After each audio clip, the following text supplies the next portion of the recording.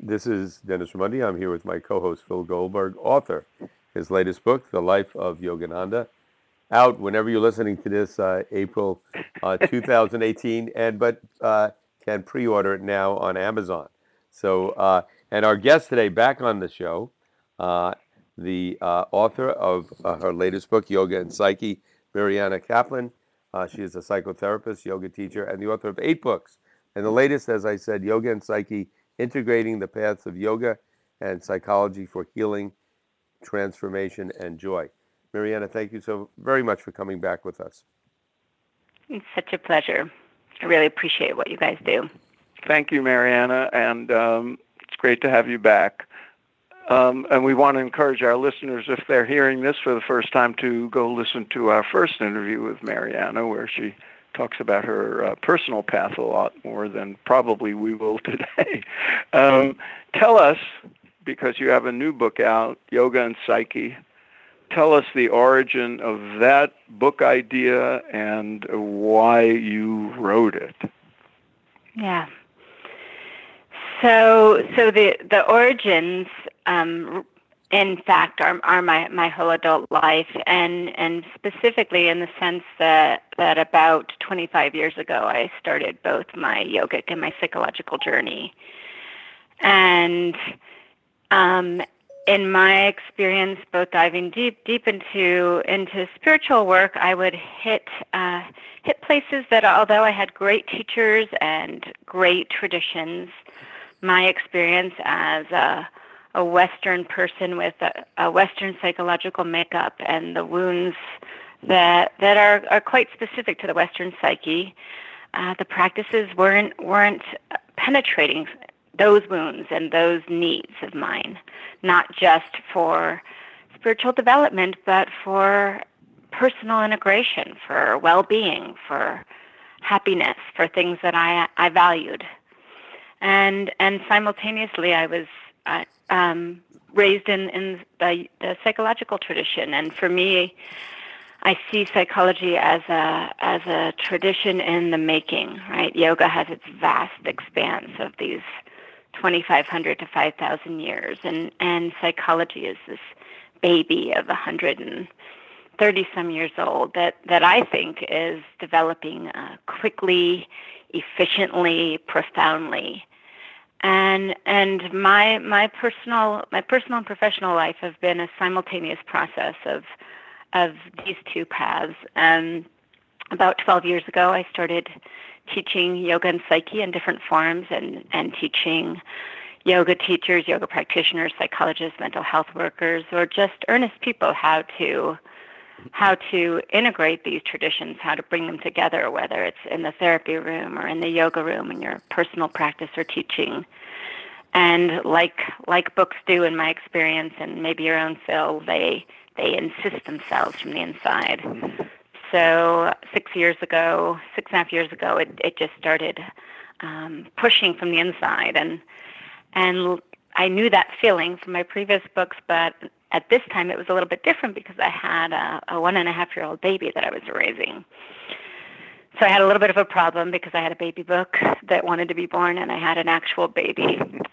So I put out a simple call for help, not really expecting it to be responded to. I wrote to my email list saying, are there anyone who wants to help me research this book? I would theoretically like to mentor you, but I don't have any time. But I'm looking for help researching this book. And at that time, I got immediately over 20 highly qualified master's, doctoral students in psychology, yoga teachers. And basically, I heard my teacher on the inside. He had died at that point. And I heard him saying to me, "This is a good problem." I was reading over these CVs, and so I basically took them all. And from that, we were able to develop a much larger project. Mm-hmm. And there was a conference in 2014. There was academic research. Two of the doctoral students helped me research everything up to date in all related subjects and published that. We were able to research all the popular literature, and I had a whole team. So it was really a deep collaborative effort. It took a long time because I was raising this child who's now 7.5. And so finally, although I've been teaching this for 12 years, finally there's a book that really condenses it all. Mariana, I'm curious. When you were 34 years old, you suffered from multiple autoimmune disorders, and you went into chronic fatigue, you had physical problems, and this is when you after seeing multiple doctors, you turned to yoga. Was the yoga effective in helping you because you had a disorder that was in large part a mental, mind over matter kind of a thing? Or, on the other hand, yoga obviously affects the mind, but it also affects the body. Or was it the yoga postures that strengthened the physical body yeah, and allowed you to heal? I assume it was a combination of both, but which had the more powerful impact from the yoga? Its effect on your psychology, or if its effect on your physical body?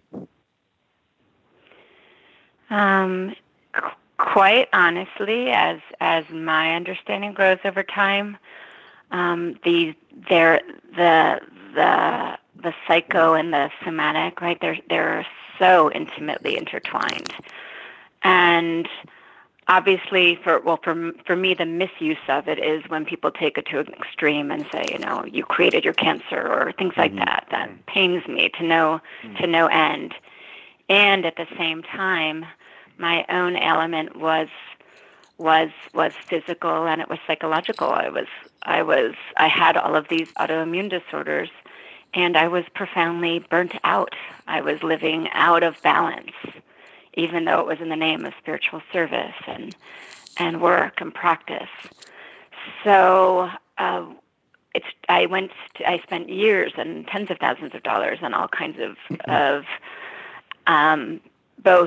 both Western and Eastern and non-traditional medical approaches, and then I took on yoga in a much more serious way. I'd been practicing for years, but I went to do a teacher training, and the yogic principle of the inner healer or the inner physician, Jungli Kayamane and Ashtanga yoga that I was studying, I really took to that, and it wasn't just an asana study, right? So it was a full-on deep study of philosophy and pranayama, and I learned through yoga and then subsequently through my studies in trauma and somatics in a much deeper way to listen to, right? We all talk about listening to the body, right. And it's a real thing, and it's not always easy to do, but at that time I want to say I was afforded the time, but basically I had crashed my body so completely that I had nothing else that I could do except take the time to listen.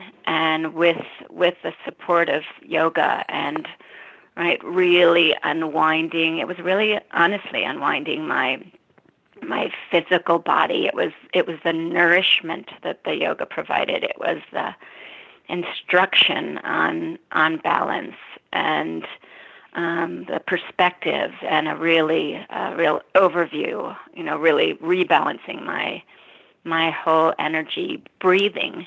For me, 20 some years of yoga, probably the most profound effect is being able to breathe more fully, right? And then that breath has prana, and the prana has life force. So it was more healing than the, thousands of dollars of supplements that I was taking, and all the different kinds of treatment was my own breath when actually accessed and actually being willing to slow down, not because I wanted to, but because I had to, and taking in. That's how I see it in retrospect. Interesting. Mariana, in your discussion of what brought you to be thinking in terms of the material in the current book, you mentioned noticing at some point psychological issues that you called unique to the Western psyche. I'm curious what that is and how Western life might or may not encourage certain conditions that others don't. Yeah. And, Western, we have to use that broadly and loosely. Yeah. But yoga was formulated in India, and it was primarily transmitted by great Indian men. It's practiced by many women, but a lot of the transmitters were have been great Indian and yogi men. Right. And yet, right here in the Western world, it's practiced primarily, right, some 90% by women. And I just went to India. I think it was my 16th visit. I spent a lot of time there, a lot of time studying and practicing and touring other people. And in all of these times, even as a psychologist, and I have many, many old friends in India, it's so apparent to me that the psyche, and right, the psyche is something very challenging to talk about, but I live kind of interacting with that day to day with my work as a clinician. And it's become tangible. It's not something I can see, but it's something I can perceive. And whatever that psyche is, it doesn't work the same way in India. I don't. All these years in India, many years ago, I understood that I just didn't understand. I respected, I appreciated, but that there was something different. And I think there's lots of different variables that account for that. But I mean, it's the things like soul, when we talk about these great things in consciousness, right? They're transcultural, and yoga's right a masterful path on this, and it's how it translates into right every country and culture and blends with different religions. It's so timeless. But then this psyche is much more personal and individual and multi-generational and unique. And in the Western world, we grow up differently. Mm-hmm. And nowadays, right, the family structure, the bonds or lack of bonds, right, our fragmentation, our speed, trauma, right, which is another big buzzword that I write about super in depth in the book, and not only the overt shock traumas, but the developmental traumas. And nowadays, the last couple of years of my private practice, before the elections, we had never talked about politics in psychotherapy. And people not only from the States, because I do Skype work, people from all over. We were talking a lot about politics. Last year there was these big fires in California. There's these ecological traumas, developmental traumas, and not only things that happened, but an area that I tend to have a affinity for, I think because it's not talked about as much, is things that didn't happen that we really wanted, whether they were developmental steps that we really wanted or aspects of life, a child, that we wanted, or a partner, things that people are really shaken and suffering about, things that didn't happen. And right, so there's so much in this category of trauma if we use it not loosely but broadly, which I think is actually applicable now. And I think that we just have different needs. Marianne, I wanted to ask you. And certainly women, right? Yeah. And women's bodies. Yeah. We have people have different needs than an Indian man. Yeah. We have people listening in, from all over the world to our podcast, and somebody's listening to this and they're thinking, I've experienced similar things physically that Marianne has experienced. I've seen doctors. I'm not getting help. I would like to then try yoga to see if that helps me. How do they find a yoga teacher that would be appropriate for them, number one?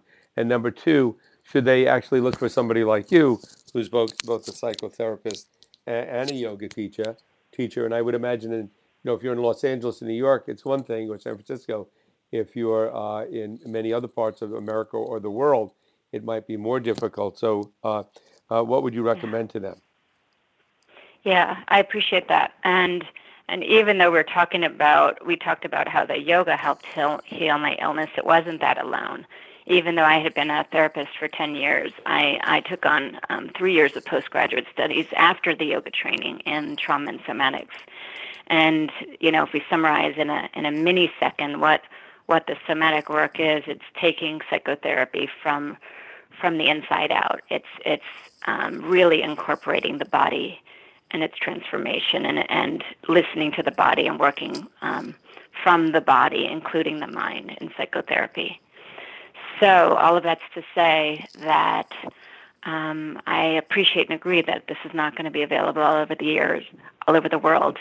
But I think that yoga in conjunction with psychotherapy is much more effective. Sometimes we can find somebody who contains both, but even in tandem, they're very powerful.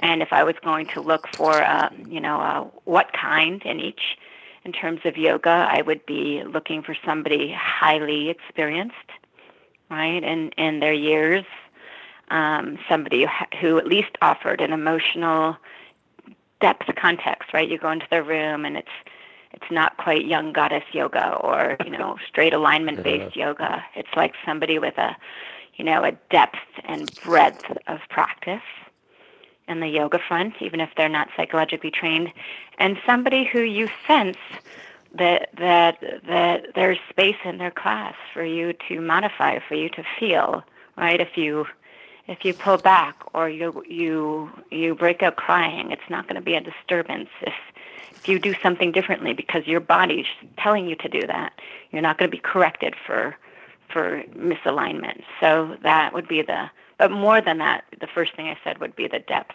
of experience and being of the practitioner. Along those lines, Mariana, these days, as you know, yoga is almost synonymous with asana practice, with postural yoga. Right. We know that yoga is more than that. In line with Dennis's question, what would you say to people who are not inclined to the kind of yoga classes that are so common now that are like 90% asana? Maybe they're older, maybe they have physical issues or just not inclined in that direction. How do they take advantage of this integral yoga and psyche? Are there other avenues?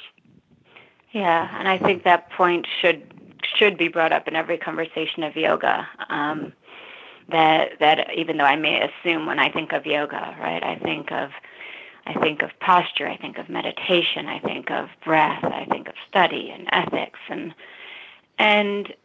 I do agree, Phil, right, that it's become almost synonymous with asana. But I've also noticed in the last 5 or 10 years that there's more depth offerings available. Yeah. I mean, this year alone, by Self Magazine, I was so touched. They interviewed me for an article on crying in yoga class, and another one on shavasana and the importance of it. So your point is to raise that they're not the majority of the option of what's put out, but there are. I think maybe not in all parts of the world, but of course there's online offerings that are really good now, that are accessible, and pranayama, right? Breath practices, powerful, life-changing. Meditation practices, they can be done at any age. And I was just mentoring somebody yesterday who's passionate about offering yoga for the elderly because right, yoga's being understood even scientifically is so beneficial. So my dad's a doctor, he's 86, he said, you should start doing yoga.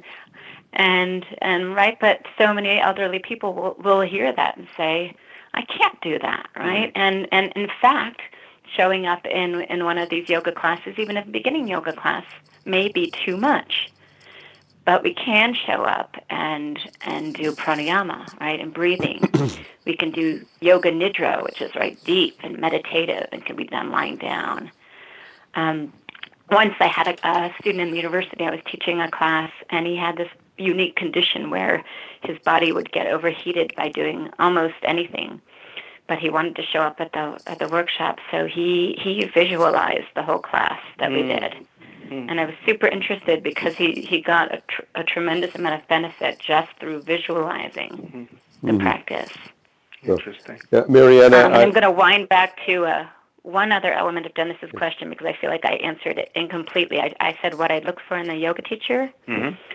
But similarly, right, if we want to pursue these in tandem, which I personally feel is more powerful than either of them alone, the same is true of the therapist. Yeah. Of course, there's many therapists who are experienced, but it is my personal bias, not exclusively, but it is a bias that therapies that include a somatic or body-centered approach that have an understanding of trauma, I'm seeing, and it was true in my own experience and in others, that they're more effective because the limit and the frustration that many people find in therapy is that we can understand a whole lot about why we are the way we are, right? But nothing changes. We can explain it, but it's still there, and it's showing up in our patterns and our expressions.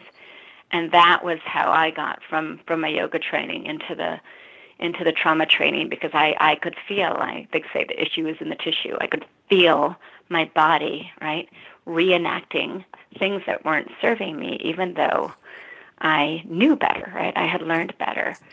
So approaches that at least include the body, include a perspective on trauma, I lean toward, right? So even if we're living somewhere in the world and we don't have all of these trauma-sensitive yoga and all these things, right? A really solid, experienced yoga teacher, who has a larger context of yoga than simple asana, not simple, but asana, right? And a psychotherapy that includes the body in some way or another. There you have a really powerful complementary treatment. Good. Mariana, one final question I had for you was, do you have many psychotherapists, psychiatrists, psychologists reaching out to you saying, hey, I don't know anything about yoga, but I think it might be a tool that I could help my patients with, or perhaps even myself as well.